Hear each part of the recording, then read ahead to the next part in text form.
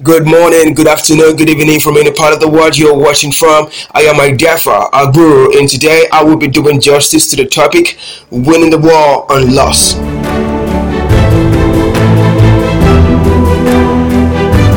The dictionary defines loss as a feeling of strong desire, especially if it's sexual in nature. When you talk about loss, you are talking about a very strong and a powerful force. A force that is not only ravaging the youth in our generation, but also those you think are strong and are agile in ministry. Why do you think it's so? Because not every one of us is aware of the devices, the strategies of the devil. Christ said that he came not to win those that are righteous and are having a right standing with him, but those that are lost. The devil would not come to win those that are already falling, but those that are standing and are having the right standing with God. So we need to understand, number one step to winning this war against lust, the war on lust, is to be aware, is to be generally aware. In the Garden of Eden, after God told Eve not to eat of the fruits in the garden and left, the devil came and said, okay, God truly said you shouldn't eat of that fruit in the garden, and Eve said yes, he did. And what the devil would do at that point, whenever he comes to you trying to tell you that you should do this that God said you shouldn't do, is he's going to paint the picture and make you see reasons why. Because when God told Eve not to eat of that fruit in the garden, I believe Eve saw that tree and she saw that fruit. But when the devil came, the Bible says, and Eve saw that it was actually good, it was enticing this time. So the devil's going to come and paint the picture to you. Oh, now look, that thing is very sweet, that lady is very perfect, that boy is looking good, you should go for it. But when you are aware that the devil always comes to counter everything that God says that you shouldn't do or do, you are well positioned to win the war. Hallelujah. And number two is that you have to be well informed, that you are well equipped, because the Bible says my people perish because of the lack of knowledge. You have to be knowledgeable. You have to know that you have the power to overcome, and that is what 1 Corinthians 10 and in verse 13 says. There is no temptation that you don't have the power to overcome. As long as you are facing it, it means you have the power to overcome it. The Bible says here, there are no temptation taking you, but such as is common to man. But God is faithful, who will not suffer you to be tempted above that ye are able. But we with the temptation also make a way to escape, that ye may be able to bear it. So you shouldn't say, oh, why did God bring this thing to me? He knows that I can. No, if you're actually facing it, that means you have the power to overcome it. And you know, if the devil cannot throw you in front of a moving train, he can as well not lead you to do something you don't want to do. So it all boils down to a personal decision. And that is why the Bible says that I've said before you, life and death, choose life. It all boils down to the decision that you have to make, because we all know the difference between good and evil. Hallelujah. Amen. So, and I was asked the question, why do missionaries get lost on a mission, especially missionaries that are sent to evangelize amongst people groups that are uncivilized and are left naked? You know, Jesus Christ said in Luke 9 and verse 23, I believe, he says, if you have to follow me, you have to lay aside every weight. You have to lay aside everything and follow me. They are probably not called, and that is why they fall. Because passion alone cannot save you. You have to be called, and it's not just okay to be called, it is okay to answer properly to that calling. What does it mean to answer properly to a call? It means crucifying the flesh.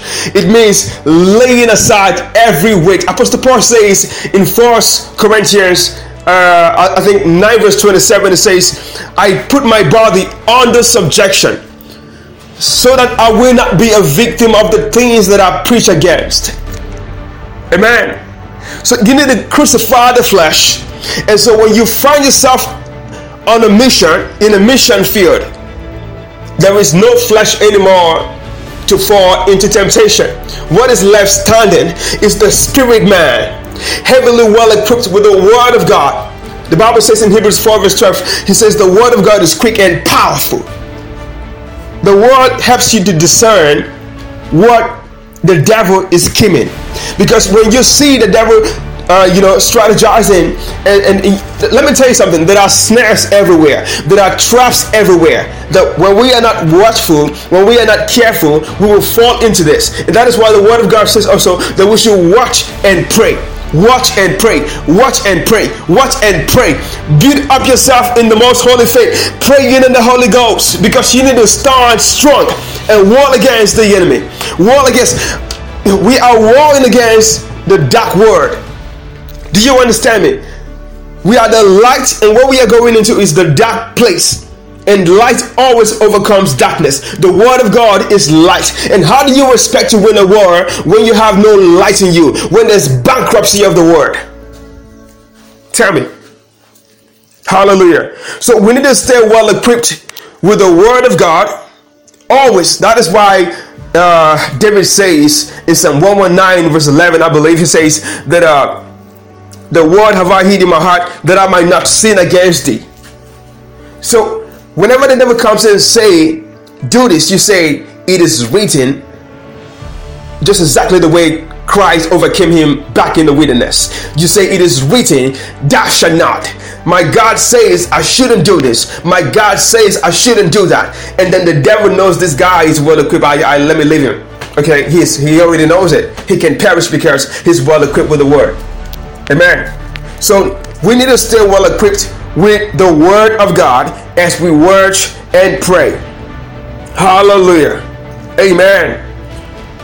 Hallelujah. You see, there are so many things that we need to understand if we have to win this war. But like I said, it all boils down to a personal decision. Because sometimes you know the word of God and you've prayed so hard, but always you are left with a decision to make. You are left with a decision to make. And some other time, I do say sometimes that the best way to overcome temptation is to avoid it. Do not say, well, I'm so strong, I'm well equipped, I am okay in the spirit, I can face this. If you have the opportunity to run, you better flee. That is the best way to overcome it. Okay? That is the best way to overcome it.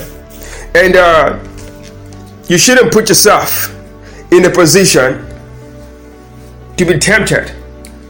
I was during my service here, I became so popular in the camp because I was is it OBS they call it? OBS music director, assistant OBS music director. And when I left the camp, I got a lady calling me that she got my number here and there, and that I said, I don't know you, and she said, okay, but she knows me, and she had a perfect description of who I am. And then I said, okay. She said she wanted us to meet, and she wanted to come over to my house. I said, no, you can't come over to my house.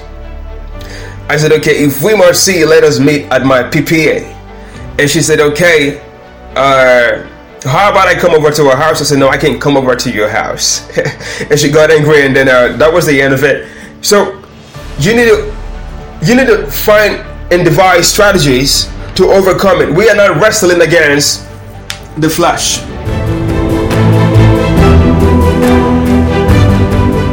We must understand that to win the war against lust, we must rely on the power of the Holy Spirit inside of us to overcome lust every day. You know, it is not by our might nor by our power, but by His Spirit. Always tell God, I need your help. I want you to help me. I need your help. I want you to help me. Bible says in Romans 13 verse 14, but put ye on the Lord Jesus Christ, and make not provision for the flesh to fulfill the laws thereof. So we always have to understand that this war is not something we can win by depending on ourselves. but by the Spirit of God. The Spirit of God. Hallelujah.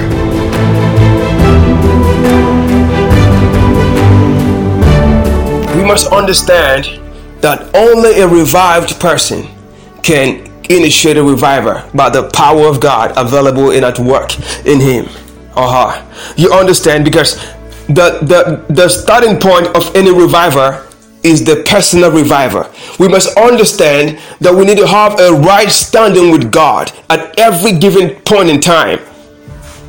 What it takes to cause a revival. Peter said, such as I have, I give unto thee. What do you have to give? You cannot give what you don't have. And when you go into a place to evangelize and you don't have what it takes, they are going to in turn give you what they have.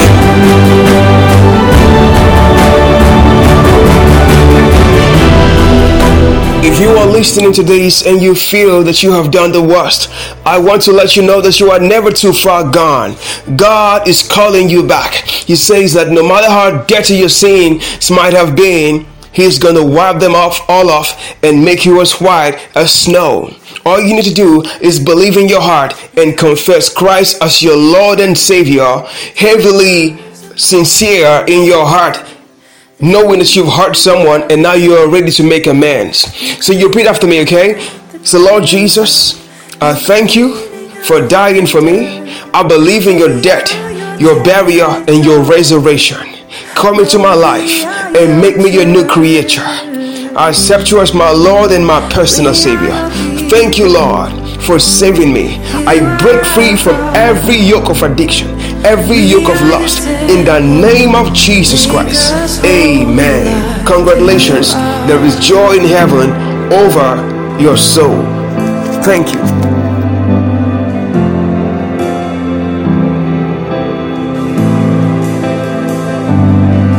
You see a holy nation, a flock to consecrate, a chosen generation.